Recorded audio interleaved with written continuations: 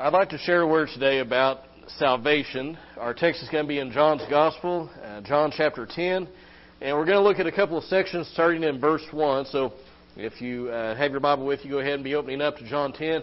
The text will also be up on the screen here in just a moment. Now, naturally, salvation is a topic that's near and dear to the heart of any Bible preacher, and I think it should be near and dear to the heart of any person who has a modicum of care for their soul. In particular today, I want to focus, salvation is a huge topic. There's a lot of stuff we could cover. But I wanted to talk about three big topics, and all of those are touched on in our text today. And those three questions are, 1, what is salvation? 2, how do you know you have it? And number 3, can you lose it? What is it? How do you know you got it? Can you lose it? And each of those questions is of vital importance, and I realize that there are going to be people who may disagree with me on some points or another. But I would challenge each person, whether you agree or disagree with me. It doesn't really matter what my opinion of things is. It matters what God's opinion is about things. And so I would challenge you, whether you agree or disagree, to look at what the Bible says and honestly evaluate Christ's words. Now, I want to set the stage for our text today just a little bit, because if we just jump into the middle of John, we don't really know what's going on. In John chapter 9, we have the account of the man born blind. And here's a man who had been born blind, and Jesus miraculously heals him. And you would think that when people saw that they would glorify God for the work that He's done. They would worship Jesus because these are miracles that attested that He was in fact God's Son. But instead of that, the religious leaders, the scribes and the Pharisees, they did just the opposite of what they should have done. They had it in their hearts and minds, so no matter what Jesus did, they were going to disbelieve Him and His work.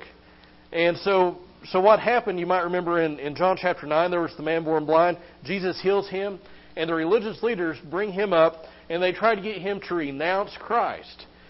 He wouldn't do it, but they continued in their unbelief. They wouldn't come around to what he was saying. And so finally it got so bad that they basically excommunicated this man. They put him out of the synagogue, it says in John 9. And so here are people, these religious leaders that claim to be shepherds of the people. They were going to lead people in the right path, going to lead them to God, and they were leading them away from God. They were leading the people in the opposite direction that they should have been going. And so Jesus shows in John chapter 10 that in contrast to them, He is the good shepherd. Now, He uses imagery that the people of the time are very familiar with. We don't necessarily get all the imagery because most of us don't live in Palestine and have sheep. In fact, I'd say none of us do. But even though that's the case, I think we still get the point of what He's saying. And the point is that Jesus is the good shepherd, and as such, He calls, protects, and provides eternal salvation for His sheep. So if you found John chapter 10, please stand with me as we start reading in verse 1. We're going to read a few verses, then skip a section, and then read a few more verses. He says, "Truly, truly, I say to you, he who does not enter by the door into the fold of the sheep, but climbs up some other way, he is a thief and a robber. But he who enters by the door is a shepherd of the sheep. To him the doorkeeper opens, and the sheep hear his voice, and he calls his own sheep by name and leads them out. When he puts forth his own, he goes ahead of them, and the sheep follow him because they know his voice. A stranger they simply will not follow, but flee from him, because they do not know the voice of strangers." This figure of speech Jesus spoke to them, but they did not understand what those things were which He had been saying to them. So Jesus said to them again, "Truly, truly, I say to you, I am the door to the sheep." Now I want you to skip down to verse 22. Now, and this is kind of an aside, verses 8 to 21, there's like a few months' time between verse 7 and verse 22. They're at a couple different feasts. And anyway, so Jesus picks back up with what He's been saying. Verse 22. "At the time of the feast of the dedication that took place at Jerusalem, it was winter, and Jesus was walking in the temple in the portico of Solomon. The Jews then gathered around Him and were saying to Him, 'How long will you keep us in suspense? If you are the Christ, tell us plainly.' Jesus answered them, 'I told you, and you do not believe. The works that I do in my Father's name, these testify of me. But you do not believe because you are not of my sheep. My sheep hear my voice, and I know them, and they follow me. And I give eternal life to them, and they will never perish, and no one will snatch them out of my hand. My Father who has given them to me is greater than all, and no one is able to snatch them out of the Father's hand. I and my Father are one. Thank you. You may be seated.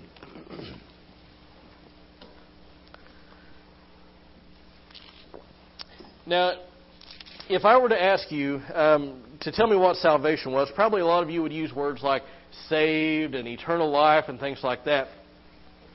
And that's all well and good. Those are biblical terms. And I mean, let's face it, we just sang a song whose chorus was saved, saved, saved. I just keep saying that word over and over again. But the thing is, while those are biblical terms, sometimes I think we get so familiar with the terminology that's used in the Bible, and we just use it kind of like Christianese. And so if somebody that doesn't have a church background hears it, it can be kind of confusing. We say, well, I've been saved. And somebody that's never been in church might look at us and say, from what?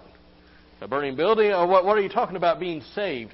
And so what does it mean to experience salvation? Well, if you look at chapter 10, there are a couple of significant terms that are used to speak of salvation. One is saved, and the other is eternal life. Now, we didn't look at the word saved, but if you look at verse 9, he says, I am the door.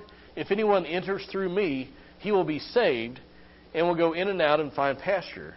And then later in verse 28, he says, I give eternal life to them, and they will never perish, and no one will snatch them out of my hand.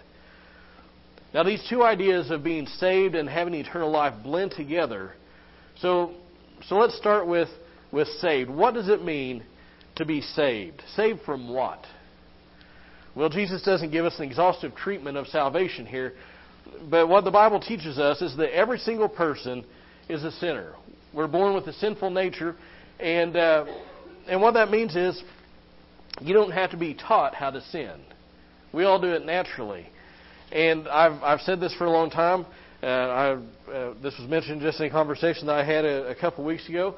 But you know what? Even babies, you can see that they're sinners. They're liars. I mean, if you were to come into my house about half the time, you would think that something was eating John's feet. And he's screaming his head off. What's he saying? There's something bad happening to me. Help me, help me. And you go in there. You don't even have to hold him to your chest and comfort him. You pick him up. You can hold him at arm's length. And what does he do? Silence. What's he saying? Something's wrong with me. What's he mean? I want you to do what I want you to pick me up. He's lying. And we've all done it. I've done it. You've done it. You remember America's Funniest Home Videos? One of the classic videos from that show was there was a kid sitting in a high chair, had chocolate all over his face. Maybe you've seen something like this in your own life. And the person with the video camera says, "Have you been eating chocolate?" Are you sure you haven't been eating chocolate? It's just, he's got a black face because of all the chocolate. No, I've not been eating chocolate. Now, do you think that the person with the video camera had to sit down and say, now, son, I want you to tell me a lie when I ask you about this chocolate? No, he thought he was going to get in trouble, and he thought that's the way to get out of it. And it's fun to point the finger at the kids, but adults are no better. I don't know how many times I've had somebody say, see you on Sunday, Pastor. Yeah, all right. There were, well, I'll not go down that path. Anyway, I've had people, and it's people inside and outside churches, right? I mean, people just, they lie, they fib. And it's not just lying. I mean, there are people, kids, adults, that get into to theft, to drugs, to alcohol, and they do it over and over. Why? Because it comes naturally. It's just because it comes from the inside out. We're sinful by nature, but we're also sinful by act. We are sinful because of what we do, not only who we are, but what we do. And people, including Christians, choose to do wrong. And so the Bible tells us that the people are sinful, and God is perfect. And He's so perfect and holy that sin can't be in His presence. And that presents a problem for us because we're sinful. And that means we can't be in God's presence. But the Bible also said that God loves us so much that He sent Christ to die on the cross in our place. And our sin rightfully deserves punishment, which the Bible calls death. And it talks about physical death, but also and mainly spiritual death. The Bible says that apart from Christ, we're all dead in trespasses and sins. And if we die in that state, we will spend eternity separated from God and His goodness, punished in hell. But the good news of the Bible is that God loves us so much that Christ died for us, the just for the unjust, the sinless for the sinful. And on the cross, our sin was transferred to Christ, and the punishment that was due us was poured out on Him. And while His death is powerful enough to atone for all the sins of all mankind, it's only effectual to those who put their faith in Christ, who repent of their sins. And so when we turn from our sin, we ask God for forgiveness. He grants us a pardon, so to speak. He forgives us.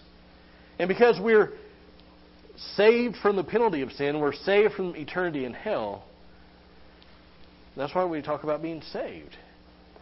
We are saved from the penalty, and we get into the theology of the power and later the presence of sin. But we're saved from hell. But at the same time, at the moment of salvation, we also experience spiritual life. We once were dead in trespasses and sin, and Jesus imparts to us spiritual life. He makes us alive. And this life is eternal life.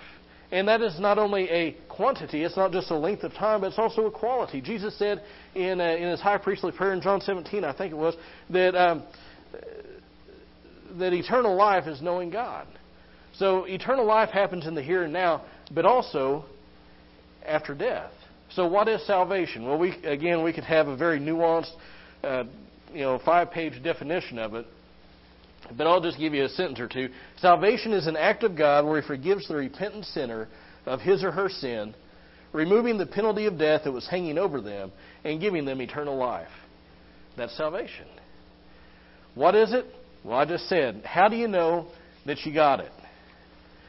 Well, salvation is a pretty good deal for us, let's face it, because we come to Him with nothing except sin, and He gives us everything. He gives us eternal life. He gives us heaven.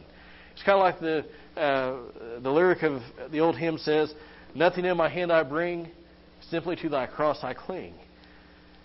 We give nothing to Him. He gives us everything. So salvation is conditioned on repentance and faith. But how do you know you have it? Can we know that we have salvation?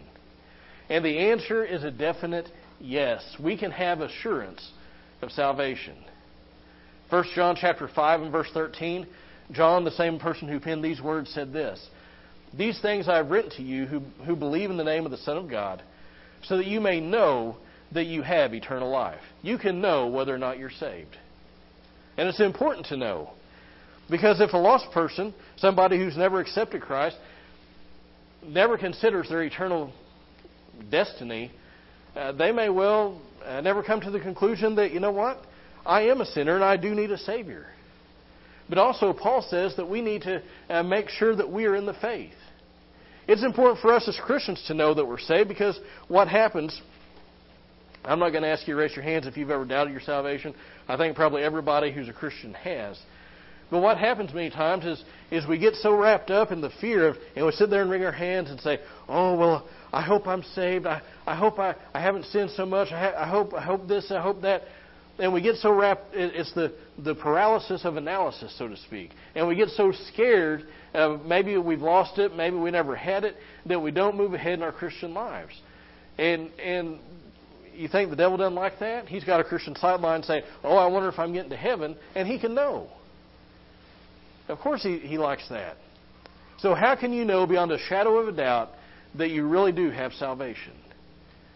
Well, I'll give you 3 tests that you can apply to yourself out of our text today. And I think those are on the back of your bulletin. If not, you can write them down. Test number 1. Do you hear Christ? Do you hear Christ? Look at verse 3. He says, "To him the doorkeeper opens, and the sheep," now this is talking about Christ's followers, "the sheep hear his voice, and he calls his own sheep by name and leads them out. When he puts forth all his own, he goes ahead of them, and the sheep follow him because they know his voice. A stranger they simply will not follow, but flee from him because they do not know the voice of strangers." Look at verse 27. "My sheep hear my voice, and I know them, and they follow me." So the first test is, do you hear Christ? I'm not talking about having some sort of charismatic experience where the heavens opened up and the beam of light comes down, and the angels all go, oh, how we see on TV. And I'm not talking about that. I'm not talking about the voice from the sky. I'm not even talking about a voice in your head. I mean, first, have you ever heard the call to salvation? Has there ever been a time in your life when the Spirit of God has convicted you of your sin and you said, I know that I need a Savior? Now, I grew up in church. I got saved when I was 9 years old. And I'd always heard about conviction. I could say all the right words. But whenever I was experiencing conviction, I didn't know exactly what it was. I was like, is this conviction? Is this something else? I didn't know. I had a problem connecting the terms with the experience. But you know what? One thing I did know was God was saying, you know what? If you don't get saved, you're going to hell. And that was something I could understand. That He was saying, you are a sinner. You need to be saved. You need Christ in your life. Have you ever experienced that? And have you ever responded to that in a positive way? Have you ever repented of your sin? But beyond that, this is an ongoing thing. Does the Spirit speak to you when you read God's Word? Does He speak to you when you hear God's Word preached? Again, I'm not saying you read the Bible and God says, Jeff, you need to do this. That's not what I'm talking about. I mean, and if you've ever experienced this, you know what I'm talking about. You have an aha moment. You're reading the Bible and all of a sudden it's like a light goes on. It's like your mind is illuminated. All of a sudden you understand. It's like, oh, how did I never see this before? It's plain as day right there. Maybe you're going through something and you're like, God, please, Lord, please give me direction. I don't know what to do here. Lead me in the way that you want me to go. And you read a text. Maybe it's your daily devotion, maybe whatever it is. But you read a text and it's like, that is a word for me. That's what I needed right there. Now I know what I should go. That's the direction I should go. Maybe you need comfort. Maybe there's been a loss in your life and you're reading out the Psalms or something, and God takes those words and it's like a balm applied to your heart, and it's like, oh, I don't have the words. I'm not an eloquent person, but that's me right there. And God came through for them, and I know He's going to come through for me. There's comfort. Or maybe there's conviction. You read a word, and you think, you know what, I'm going along, everything's fine, or maybe you're wrestling with something, whatever it is, and you read a word, and it's like, oh, I need to get that straightened out, because God has His finger on that in my life. That's hearing Christ. And you can term it whatever you like, illumination or whatever, but you know what? Jesus said, my sheep hear my voice. Do you hear Christ's voice whenever you read the Word? Whenever you hear preaching? Does the Word ever speak to you? If so, that's a sign that you're a believer. Same verse is another thing. Do you follow Christ? Do you follow Christ? That's what He said. My sheep hear my voice, and what do they do? Follow me. What does it mean to follow Christ? Well, it doesn't mean that we have to wear a long robe, sell everything we have, and go walk around and be an itinerant preacher. That's not what it means. Following Christ means that we keep His commandments. Peter said that He's left us an example that we should follow in His steps. Now, I can already hear what somebody might be thinking. Boy, I try, but I don't do a very good job. I fall short in this area, I fall short in that area. This is not talking about perfection. But is this the goal and the aim of your life? Because the unsaved person doesn't have any desire to please God. But the saved person has a desire to please God. And you may fail, and you will fail. We all do. But do you seek to follow Christ? Because Jesus said, my sheep hear my voice, and they follow me. And then the third test is in verse 28. And Jesus says, back at verse 27, "My sheep hear my voice, and I know them, and they follow me. And I give eternal life to them, and they will never perish, and no one will snatch them out of my hand." So the third test is, has Jesus ever given you eternal life? That seems kind of obvious, right? Has Jesus ever given you eternal life? It's obvious, but why is it important? Because Jesus said the person who has eternal life, well, first notice, I give them eternal life. It's not I will give them eternal life. And I give eternal life to them. Present tense. It's not something... See, a lot of people think, well, I get saved. That means that when I die, Jesus is going to give me eternal life. And some people who believe that you can lose your salvation may think, well, when I die, God's going to weigh my good deeds against my bad deeds, and if it all pans out and the good deeds outweigh the bad, then He'll give me eternal life. Listen, if you're counting on that, you might as well forget it. Because none of us are going to be good enough for that. We weren't good enough to experience salvation to begin with. What makes you think you're going to be good enough to experience salvation whenever you're dead? That's why we need grace. But then, just in case you missed it, look at verse 28. He says, I give eternal life to them. And then, just in case you missed it, he reemphasizes, and they will never perish. Now, how long is eternal? That's a really long time. It's forever. How long is never? That's pretty long too. Those are absolute terms. I read of a story of Dr. Ironsides, and he was preaching on this text, and afterwards there was a lady came up to him and said she didn't agree with his interpretation because he said that one could not lose their salvation. And he said, it's not my interpretation, I just read what Jesus said. And she said, no, I don't agree with your interpretation. He said, I'm not interpreting it, I just read it. She said, I don't agree with your interpretation. He said, okay, if we substitute 20 years in here and said, and I will give 20 years of life to them, and they will never perish for eternal 20 years, how long would that be? She said, 20 years. He said, well, if we put 40 years in there, she would say, well, I would believe that they would have life for 40 years and would not perish for 40 years. He said, why don't we substitute eternal in there? It says, and I will give eternal life to them, and they will never perish. How long would that be? She said, I don't agree with your interpretation of it. Listen, again, this is not my idea. This is Jesus' idea, okay? Now, there are a lot of things that can be said about things that are true of Christians and things like that. But you can know that you have salvation. How? Not by trusting your feelings. Feelings are wrong a lot of times. You ever been, and I've done this, maybe you haven't, but you know somebody who has because I've done it. I get around somebody, and I start noticing how they're responding to me, and I think, that person must be mad at me. I bet that person, I must have done something wrong to make that person upset because the way that they're responding to me and they're being real short with me and all this stuff.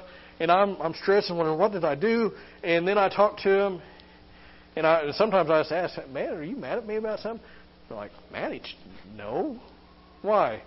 And then I explain, they're like, no, I just didn't get very much sleep last night, or I have something on my mind, or maybe it's just me being neurotic, I don't know. Listen, feelings a lot of times are wrong. So don't use something subjective like feelings to determine your eternal destiny. You need to use something objective, namely God's Word. Evaluate yourself honestly in light of what the Bible says.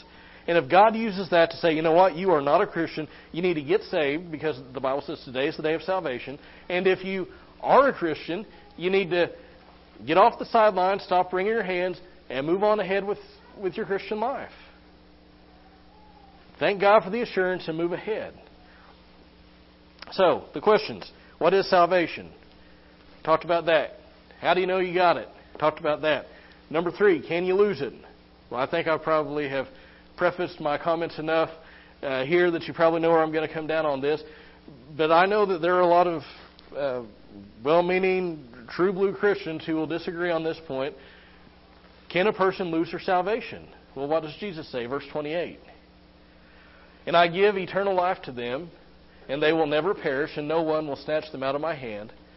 My Father who has given them to me is greater than all, and no one is able to snatch them out of my Father's hand. I and my Father are one. So what do the red letters say? I don't know how I can say it any more emphatically. If you are truly a believer, you will not lose your salvation. It cannot happen. Those are not my words. Those are words in red. Someone would say, Pastor, I disagree, and here's why. I believe you can sin so badly that you can lose your salvation. Or somebody else would say, you chose Christ, you can unchoose Him.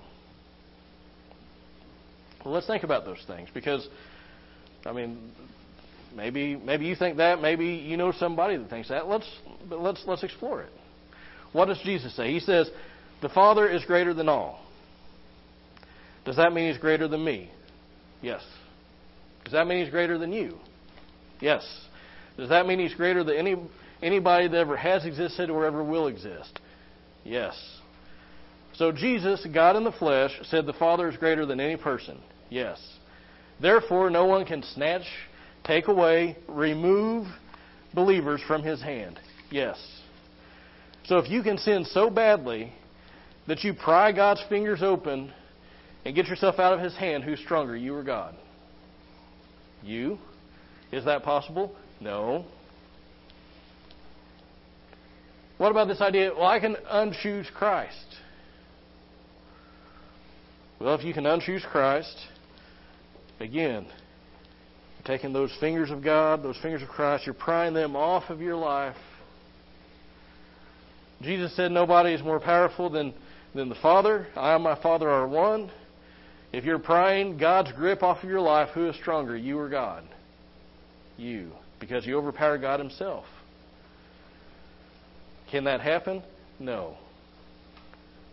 I just wonder, people who think this, do they pray? Because if you're more powerful than God, why are you asking God to do anything?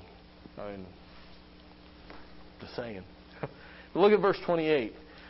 The first part, He says, and I give eternal life to them, and they will never perish. Now that statement is plain, and it's not a question of whether or not Jesus says, can somebody who's experienced salvation experience eternal death, perish? Because he clearly addresses it. The real question then becomes, okay, He's addressed it, is He telling the truth? And hopefully you would answer yes to that. Why? He's Jesus. So if a person can lose their salvation, if they can perish, they can go to hell, then that would mean not only are you more powerful than God, but Jesus would be a liar because He said that can't happen. Jesus is not a liar. Our eternal salvation, we think of it as us holding on to God. Oh, God, I'm holding on to You for my salvation, and I've sinned. Oh, I'm only holding on by one hand, and and we're hoping we can hold on to God long enough. Then finally, when we die, we hopefully can snatch hold of the hem of His garment. Save us from hell. But I notice the picture that Jesus uses is not us holding on to God. It's of God holding on to us. The late Dr. Adrian Rogers had some apt words here. He said, and I'm quoting him, he said, there are some people who think that you can lose your salvation once you have it. I have one truth that will dispel that idea. Whether or not you can lose your salvation depends upon how you got it. If you were saved by your good works, then you can lose your salvation by your bad works. But God's Word is very clear on this point. Titus 3:5 says, not by works of righteousness which we have done, but according to His mercy He saved us by the washing of regeneration and renewing of the Holy Ghost. How is someone saved? By grace. And if it is by grace, then you're kept by grace. Salvation is not rooted in the merit of man, but in the mercy of God. I love Dr. Rogers. He has such a good way of saying things. Folks, if you're saved, if you are really saved, you're always going to be saved. If you can lose it, you never had it to begin with. John, in his writings, in 1 John, he wrote about some people who professed to be Christians, but then they turned and they walked away from the faith. He said they went out from us because they were not really of us. They weren't really believers to begin with. Yeah, they may have come to church, they may have sung in the choir, they may have done all these things, but they were not really believers. You can know that you have eternal life. So today I would encourage you, make sure you're in the faith. Because everyone needs to make it clear in their own heart. Am I a Christian or am I not a Christian? If you're not a Christian, get saved today. Repent of your sin. Turn your life over to Him. Repent and believe. And if you are a Christian, you can thank God for your salvation. Thank God that He has made it crystal clear that you don't have to worry about feelings. You don't have to worry about attendance in a certain group. You don't have to worry about doing these outward acts. You don't have to worry about a stamp of approval by any person other than Him. Are you saved?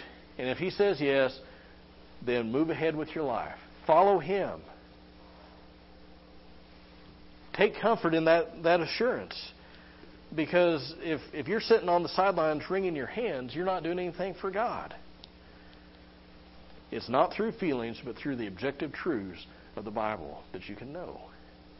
Why don't you stand with me as musicians come? And as you stand, I ask you to bow your heads and close your eyes.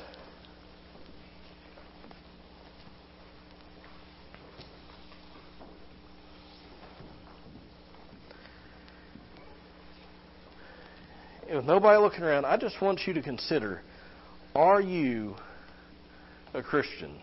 Now, I know we talk about living in a Christian nation. I'm not talking about you've gone to church. I'm not talking about you walked an aisle, shaking the preacher's hand, gotten dunked in water, taking the Lord's Supper. I'm not talking about any of those outward things. I'm saying, has there ever been a point in your life when you've heard Christ calling you to salvation, when He has said, you are a sinner, apart from me, you're spiritually dead, and you will end up in hell when you die?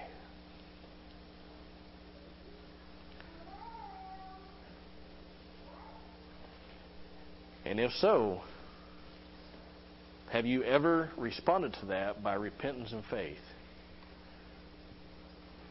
Everybody responds to Christ in one way or another.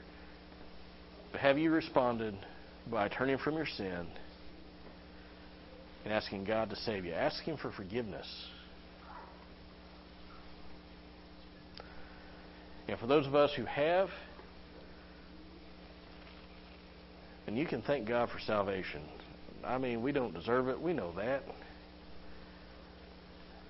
And maybe you have something in your life, and even as I was preaching about salvation, the Spirit of God was saying, you know what? You need to get this right. Not saying you need to get saved again, but you need to have your feet washed, so to speak. Maybe you need to get right with a person. Maybe you need to change some folks you've been hanging around with. And maybe you just have some sin in your life you just need to repent of. It's just between you and God. Now's the time to do that.